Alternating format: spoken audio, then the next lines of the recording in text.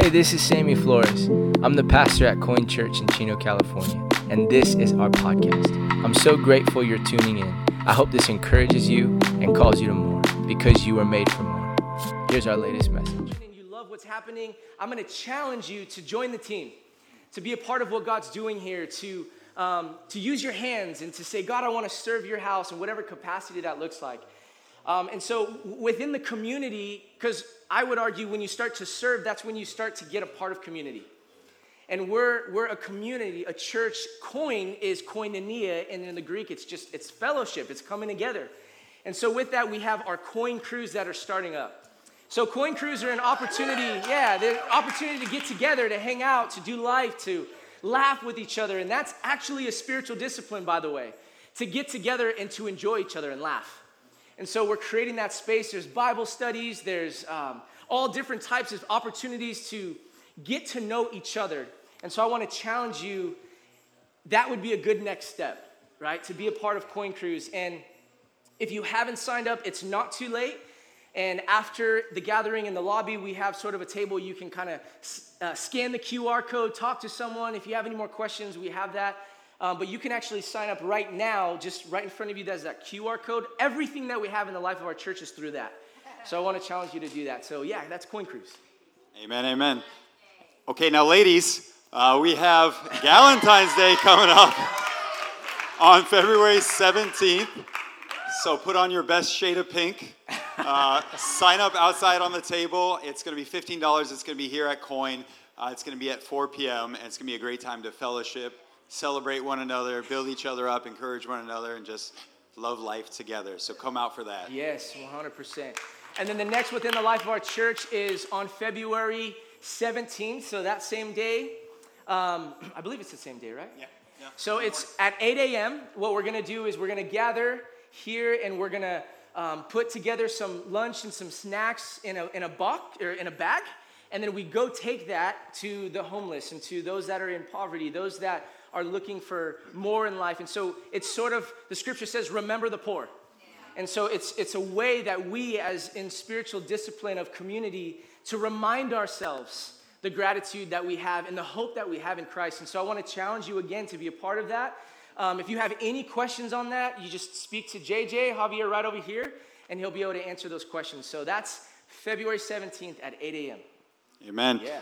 And we are part of the global body of Christ. And so just briefly on giving, we have ways to give at Coin Church so that we can continue to spread the message of God to the people in the community, continue to support one another.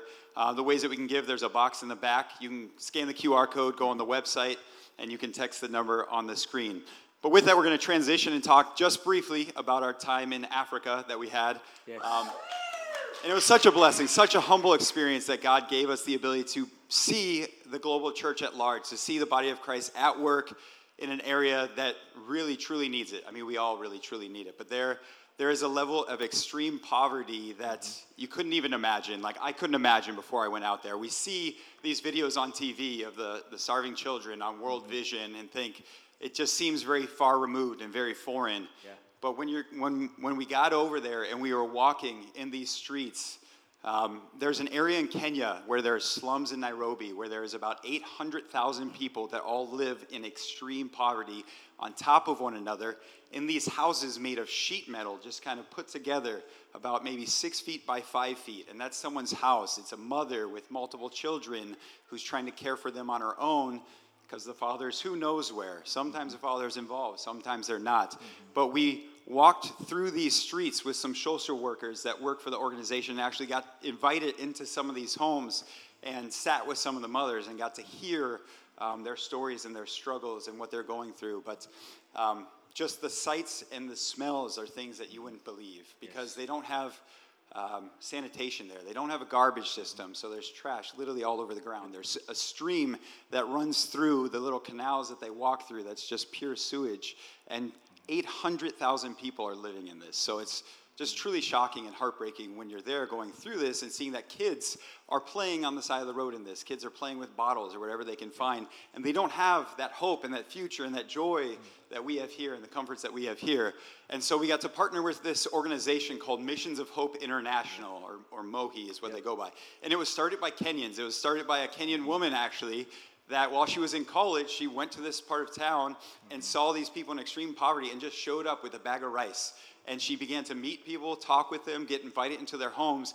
And she said, we got to do something about this. We got to help these people out. And so she created this organization which began building schools, and every school came with a church, because she understood that the love of Christ is the only thing that's truly going to transform people, right? We can meet their physical needs, but if we're not meeting their spiritual needs, at the end of the day, we're not transforming their soul, transforming their heart. And so really, while we were in this city, it just seems so hopeless and so much despair, and it just feels really, really heavy. And then you go into the school, and it is literally like a light, like a city on a hill, like a place of joy in the midst of a very, very dark place. And you get to see these kids smiling, laughing, having a hope, having a future, being able to dream. I'm going to become a doctor. I'm going to become a teacher. I'm going to actually have a future and a job to impact the community, to kind of change this position. And so it's incredibly moving. And then we actually, as you can see on the screen, some of the times and some of the places that we walk through and some of these kids, they're such an inviting culture, such a lively culture, so full of dancing, joy, acceptance. We went to some different communities and some churches, and they always did these dancing performances for us, but then they got us up out of our chair to dance with them. And naturally... On a Sunday. We were dancing on a Sunday. Naturally, when you're me and Sam being brought up by a bunch of Africans to dance with them, you feel a little intimidated. I got some moves, man. We got some moves. But you feel a little bit intimidated. But they are just so encouraging and so loving. I remember at the church service, there was this guy in like the third row that had the biggest smile on his face. It was just like this the entire time, just like encouraging us and building us up. And that's such a beautiful thing, and something we need to always remember, to be that encouragement, be that life, be that joy for one another here. But the thing that hit me the most during this entire time frame was, while we were at that church service, they took an offering at the beginning of it. And so we all knew that it was coming, and they're like, okay, if you want to donate a tithe through the church, go for it. And so we all kind of put in 1,000 shillings, which is a lot to them, but the equivalent of $6 really to us, and put that in the offering. And then we went back and sat down, and then I see these women get up with their child in their hand, walking to the front and putting an offering in the basket. And literally, I could not stop bawling my eyes out in the middle of the service there, because it really made this verse come alive to me, which God is good. In Mark 12, verse 41, it says, Jesus sat down opposite the place where the offerings were put and watched the crowd putting their money into the temple treasury. Many threw in large amounts, but a poor widow... Many rich people threw in large amounts, but a poor widow came and put in 2 very small copper coins, worth only a few cents. Calling his disciples to him, Jesus said, truly I tell you, this poor widow has put in more into the treasury than all the others. They gave out of their wealth, but she, out of her poverty, put in everything, all she had to live on. Yeah. And when you hear that people there literally are starving to find work and are living on less than $1 a day and go multiple days without food, or end up in lives of prostitution because they literally have no other ways to feed their children, and then they're still going and putting in basically all they have to live on. It just made this verse come so alive to me and really broke me down, and God has been reshaping my view of the word generosity. Because I guess in my perception, generosity was always, I give for other people from my abundance, and Lord, bless me with more so that I may give more. But he's kind of flipping that on its head and saying, you have a pair of shoes, you have clothes, you have food, you have more than enough to live on. Yeah. Now give. And that is generosity. Yeah. And so anyone here that is feeling like they're in a place of lack and is giving out of that, then praise God for you, because you're an example to all of us. You are an exact replication of what Jesus is talking about and who Jesus is praising here. So praise God for that. I'm going to transition back to Sam. Yeah, and so with that... there were actually a handful of churches in the city of Chino that went. I've never seen this happen before. So there was probably like 7 churches that went together, 7 different pastors. And so Chase and I were able to go, and so there was others that went. And so what we are dreaming of is there's a place called Shambini on the coast of Kenya that is incredibly rural. I mean, like, the way that they live is just, there's no spaces like cities and buildings and all of that. It's just incredibly filled with dirt everywhere. And so there's already a church, CVCC, that has given $45,000 to begin to build a school in Shambini. And so what we're dreaming of is, as a church, in multiple churches, what does it look like for a city to go on mission for those that are without, so that they can teach them education, and as they teach them education, they teach them Christ.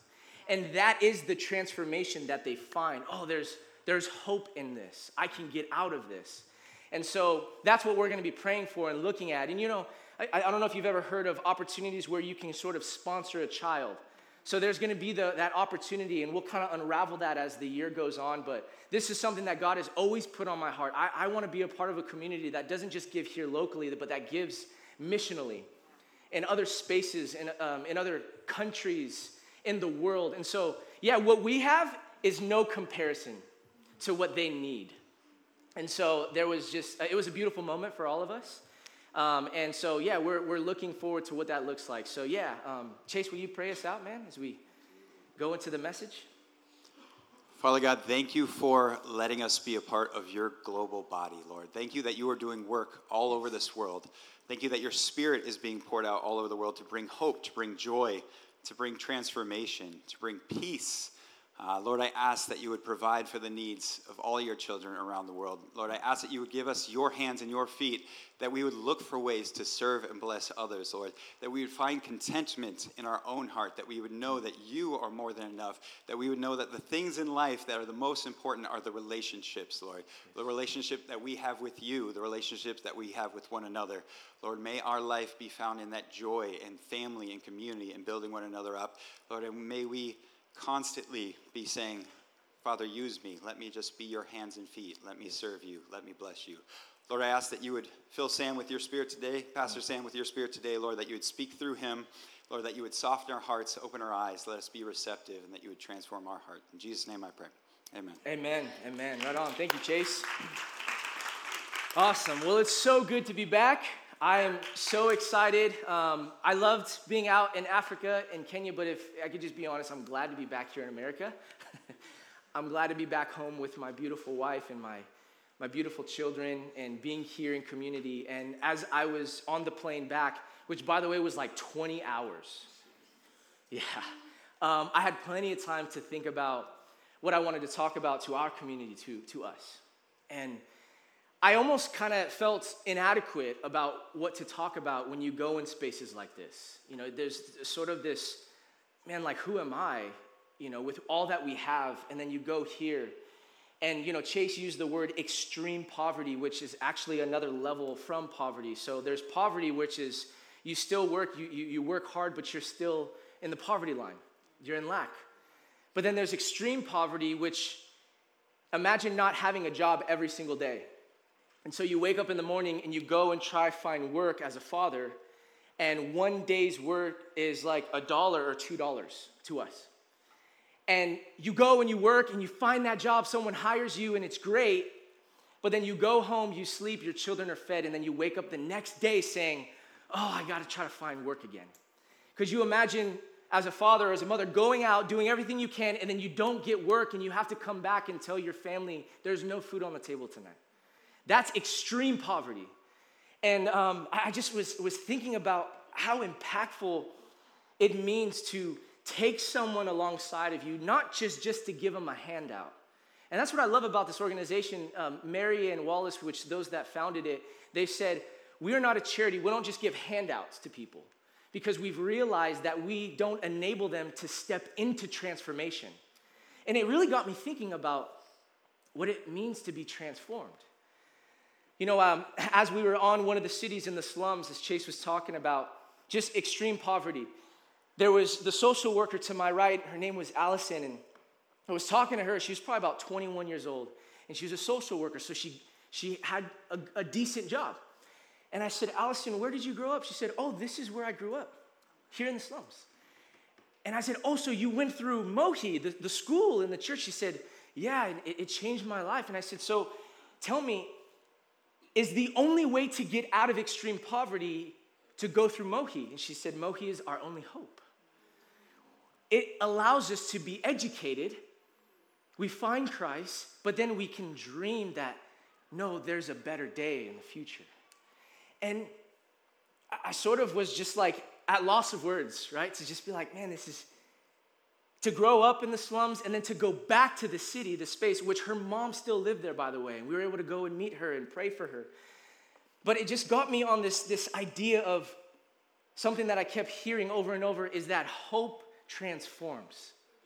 So I want to talk just briefly this morning in the time that we have on what it means that hope transforms, a hope that transforms. If you were to open up your Bible in the book of Romans chapter 12, I often go to this scripture when I'm thinking of transformation. And again, as I was just processing this and digesting this, I had to literally stop at verse 2. And so I just want to read Romans chapter 12, verses 1 through 2. I have a little bit different of a translation than the NIV, but you'll still understand the scripture. It says, brothers, Paul is talking to a space in Rome where they're learning more about Christ and more about transformation. He says, brothers, I call upon you by the mercies of God to present your bodies to him, a living, consecrated sacrifice, well-pleasing to God. For that is the only kind of worship which is truly spiritual.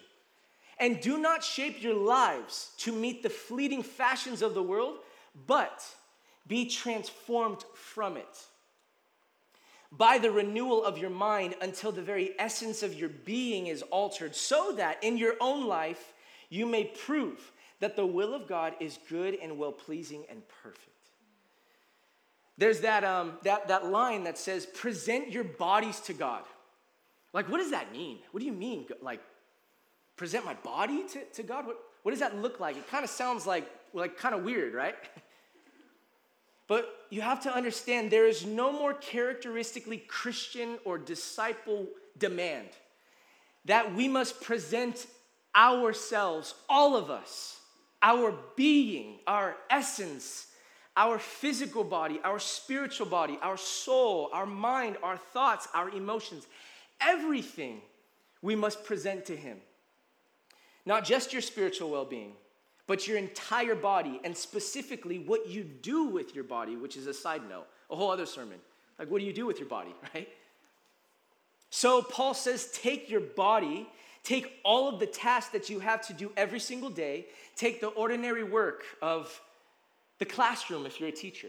Take that. Take the office space if you work in an office. Take you taking care of your children if you stay at home and watch over your little ones. Take the teaching of elementary or junior high or high school students. All that you do every single day, and offer all of that as an act of worship. And I think we sometimes, because of our language, we misinterpret what worship is. True worship is the offering to God of one's body and all that one does every single day with it. So real worship is not the offering to God of singing songs, although it is that. It's much more. However noble and a ritual, however magnificent, real worship is the offering of everyday life to him. Every single day.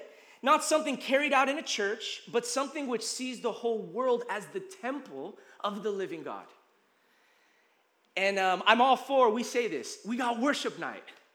Come to worship night. Yes. But if we're not careful with that language, then we are growing in discipleship to say, well, then I have to go somewhere to worship.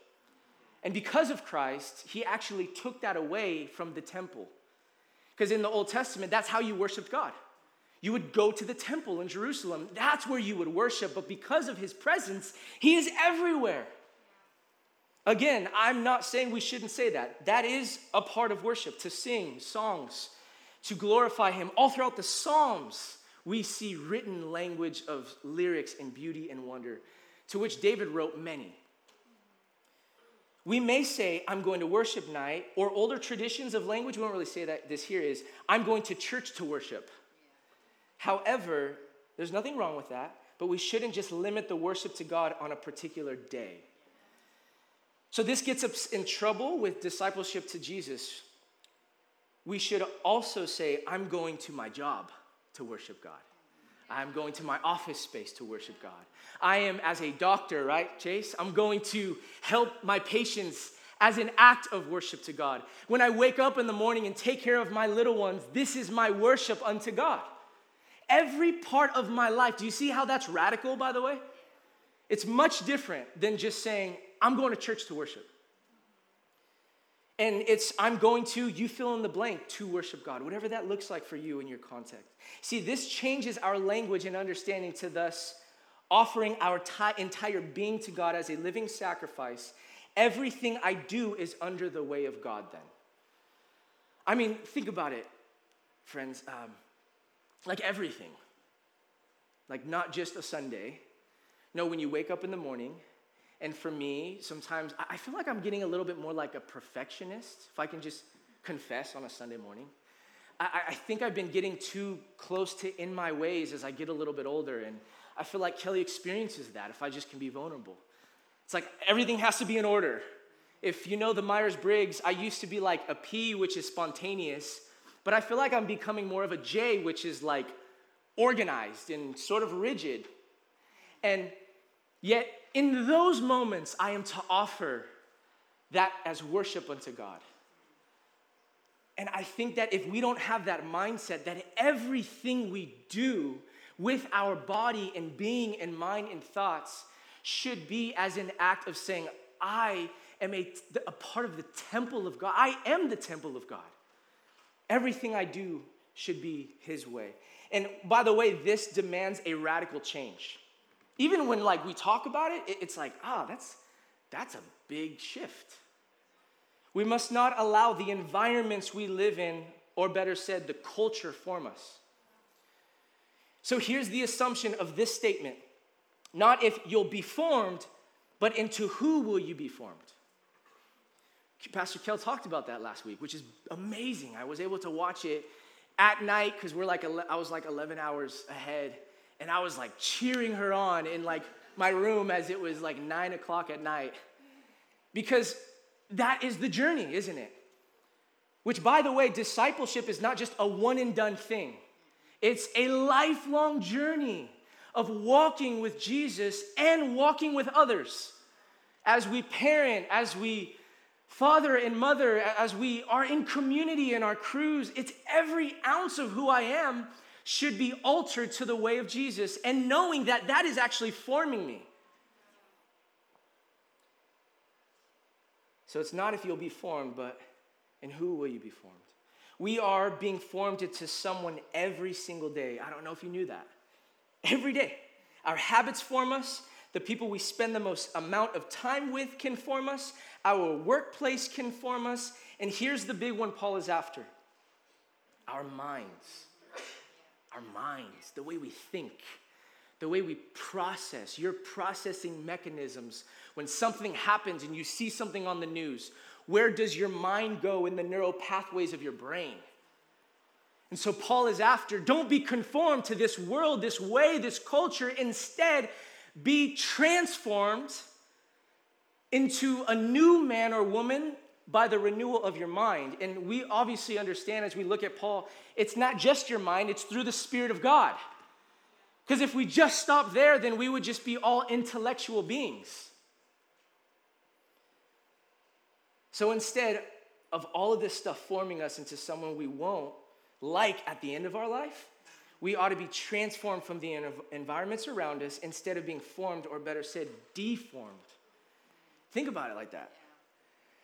If you're not conscious about you being formed, right? Pastor Kel talked about this.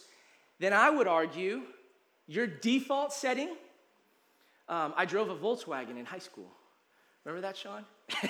I was that guy, it was all loud. I had the music in the parking lot so everyone could see and hear, right?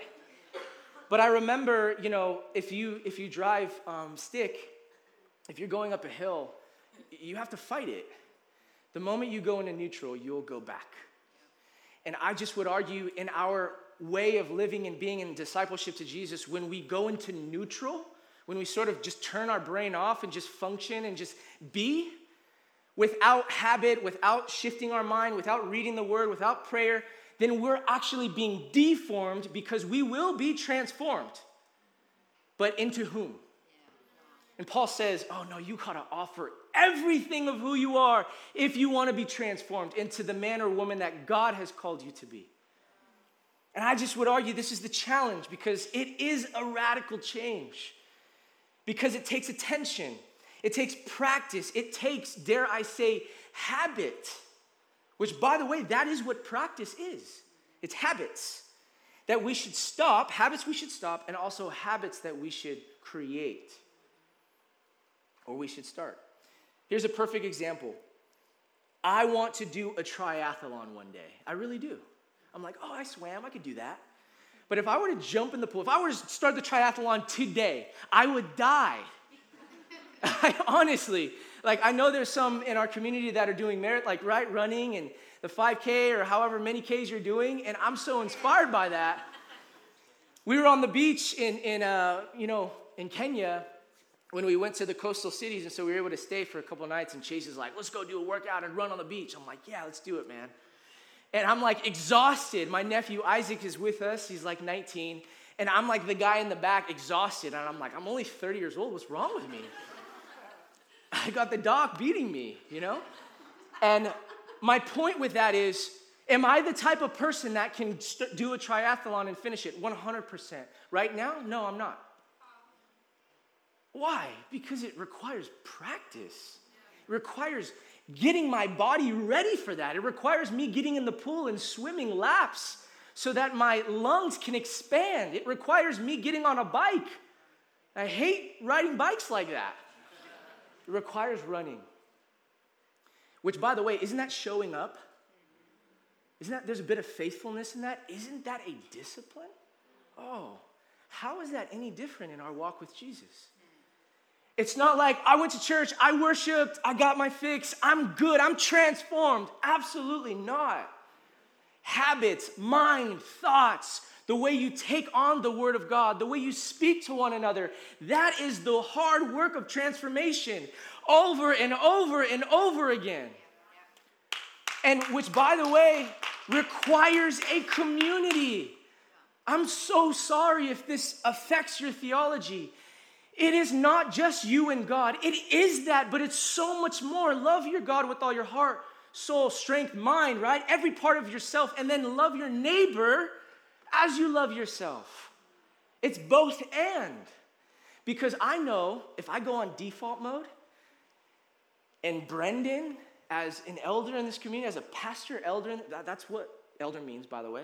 Pastor elder in this community, I know if I'm in my default mode, I need a friend to say, hey man, wake up. Like, you're being deformed. Why are you talking like that? Why are you thinking like that? Oh yeah, man, I wasn't practicing my habits. Thank you for calling me out on that. But I think we get a little uncomfortable when people do that, right? Hey man, it's me. I'm doing me. Don't tell me what to do or how to think or how to process. But if we consider ourselves disciples of Jesus, then my friend, if you're along the journey with us and we're going somewhere, I will call you out and I expect you to call me out. Because it's an entire being of community. It's walking with Jesus that we must create habit and shift and change in our mind through the Spirit, and it transforms us. I'm so fixated on this idea of transformation. How does one become transformed? And I'm just convinced as we went and saw this extreme poverty, this girl, Allison, to my right, is fully transformed. I'm like, where do you live now? Oh, I live in the city. Really? In my head, I knew that was more expensive. That's good. You're no longer in extreme poverty. And then watch this generational break. Her children and children's children will grow into a new space, not of extreme poverty, because someone said, I must take on the characteristic of Christ. I must give my life as a sacrifice. I must give up my career so that I can help those that do not know they need help or don't even know that they can get help. And I just am like, man, hope transforms, doesn't it? To know that there is a hope. That actually creates this idea, oh, I can get out of this. That's that hope that we hold on to as an anchor for our soul. But I have to have hope. I have to be told by others, this is possible, you can do it. And the same with transformation. It is, if I can say it like this, transformation is energized by hope. Think of it like that. There is sort of like a battery that pushes you. And it's that hope that can only come from Christ that allows you to walk into transformation. Because can I just be honest, I don't want to be the same Sam as a 30-year-old when I'm 40. If I am, what was I doing? Oh, I'm being formed, but do I want to be that person that's angry and upset and still is rigid when things aren't right in the house? Right? If I could just be honest. Or do I want to become a person of love, of peace, of not being anxious? Like, who's anxious in this room? A lot of us. Well, the culture's transforming you. I'm not as anxious as I used to be, but I still get a little anxious. Can I confess on a Sunday? How about you? Oh, well, let's just look at all the things we're doing that's forming our anxiety. Like, the first thing we do when we wake up in the morning, Instagram. Wow, that's forming me. The first thing I do when someone's upset with me, I bite back and snap back.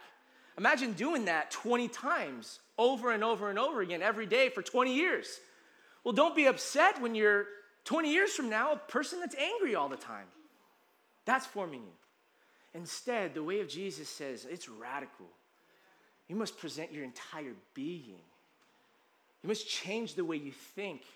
Your desires must become my desires, God says. So that hope comes from God. That's my argument. And others can say, no, that's not true. The hope just comes from getting through it. And they can say that. But I just think we just become self-help people if that's the case. Because at the deep, dense core of our soul, I've met people that are really, really well off financially, that have gone through the self-help books, and yet they are dead inside. Longing for more, longing for love, filled with anxiety, stressed, control freaks. And I'm like, if that is what that does, that self-help stuff, I don't want it. I have to be transformed into a man that is radical for the way of Jesus, and that at the end result, I'm a person of love. Not judgment, love. And so, my friend, I would argue that this hope, when you put it into practice, you become transformed little by little, day by day, year by year. So Paul says, to worship and to serve God, we must undergo a change, not of our outward form, but of our inward personality and being. And the question is, well, what is that change? Paul would say that left to ourselves, we live a life dominated by human nature at its lowest, left to ourselves, like the default mode. In Christ, we live a life dominated by Christ and by his Spirit, leading us, calling us, convicting us, wooing us. The essential person has been changed. Now, each of us lives not a self-centered life. I would also argue this. When you begin to be transformed by the renewal of your mind, when you begin to be transformed by the Spirit of God, you take on sort of this idea of it's no longer about me. It's about us. It's about all those out there. It's about those in poverty. It's not about me. It's not self anymore. It's for the sake of others. It's to serve others. It's to walk with others as Christ has walked with us. Do you know studies show that if you're self-centered and stressed and anxious and depressed, if you, like secular thought says this, if you go and serve, if you go and help an organization, that depression begins to diminish because you realize it's not as big as I thought. Oh, doesn't Jesus have a funny way of showing us that the way towards the cross is self-denial? it's service to others. I just don't know if we like that, right? Can we be honest? That's hard for me. I don't want to give up things. I don't want to give up the way I think and process. Yet, this is the road to transformation. If we desire to be people of love and joy and peace. So, this must happen, Paul says, by the renewal of your mind, then through the Spirit of God at work in your life. When Christ comes into our lives, we are new men and women. Our minds are different, for the mind of Christ is in us. I'll never forget Allison, who was born in a completely unfair environment. Like, think about it. I used to hear, like, secular voices say, if you were born in America, you were the luckiest person on the world. And I used to be like, what? I don't get it. Until you go into another country. Like, wait. Then you ask questions to God. Why was I born here and they're born here? Like that, those are heavy questions. So I will always think of Allison and remind myself, no matter what you're going through, when Christ is in you, you have hope. Like whatever storm you're going through, in our American context here and now, in Chino and Chino Hills and Ontario and Rancho and all around in the Inland Empire, our suffering is real, our challenges are real, our trials are real. But my friend, if I could remind you, but the hope is in Christ. That hope will transform you. That hope, when you lean on Him and not your own understanding, when you trust God with all of your heart, mind, soul, and strength, there is an energized power through the Spirit of God that gets you through the darkest nights. Oh, I can get through this, not because of me, but because of Christ in my life. So instead, Allison found hope. And that hope came through a man and woman and wanted others to experience the hope of Christ. That hope came from God. So my friends, my question to you as we finish is, where are you on this journey? Do you need to be reminded today that whatever season you're in, whatever you're going through, that Christ desires to form you? What He doesn't want for you is for you to be deformed, but rather to be transformed. And if you'll allow Him, your mind, your body, your soul can be transformed. I would argue, when you offer your being to God, what you're going through now, it could be a couple of months when you build practice and habit and put God first in your mind and your thought and your being. You will be different months from now, even more different years from now, if you just keep showing up to God. I'm offering everything to you, God. You're my hope. And this is hope I'm confident you can have and experience when you put your life in the hands of God. He will transform you. I want someone to know that this morning. God will and can transform you. And I'll end with this, because I love reminding us of this. He'll transform you when you let Him, when you show up, when you step up, when you change things. He wants to transform you now. I would argue, as a father, for those that are fathers in the room, do we not want the best for our children? Magnify that times a million, times a million, times a million. That is how much the Father desires for you to be transformed.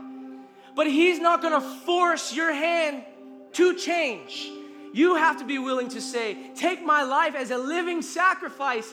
Everything, anything is yours, God. Change me, mold me, transform me from the inside out. You, God, are the potter. And that's my prayer for me. I'm with you in this. And for us as a church community. Would you stand and pray with me? Father, I just come before you for every person in the room, in our community. I just pray, Jesus, as we prepare for communion, that we would sort of, in this next worship space, we would look at our life, examine our life, the things that we're doing, the habits we're creating, that we would allow you to examine us, Father, convict us where needed. And Lord, I know that whenever we sense condemnment, that does not come from you, but conviction does. And so, Father, as we prepare for communion, Lord, cleanse me from the inside out by the work of your Spirit. And I, God, Sam, my prayer is that others in the room would say this as well. I want to be transformed.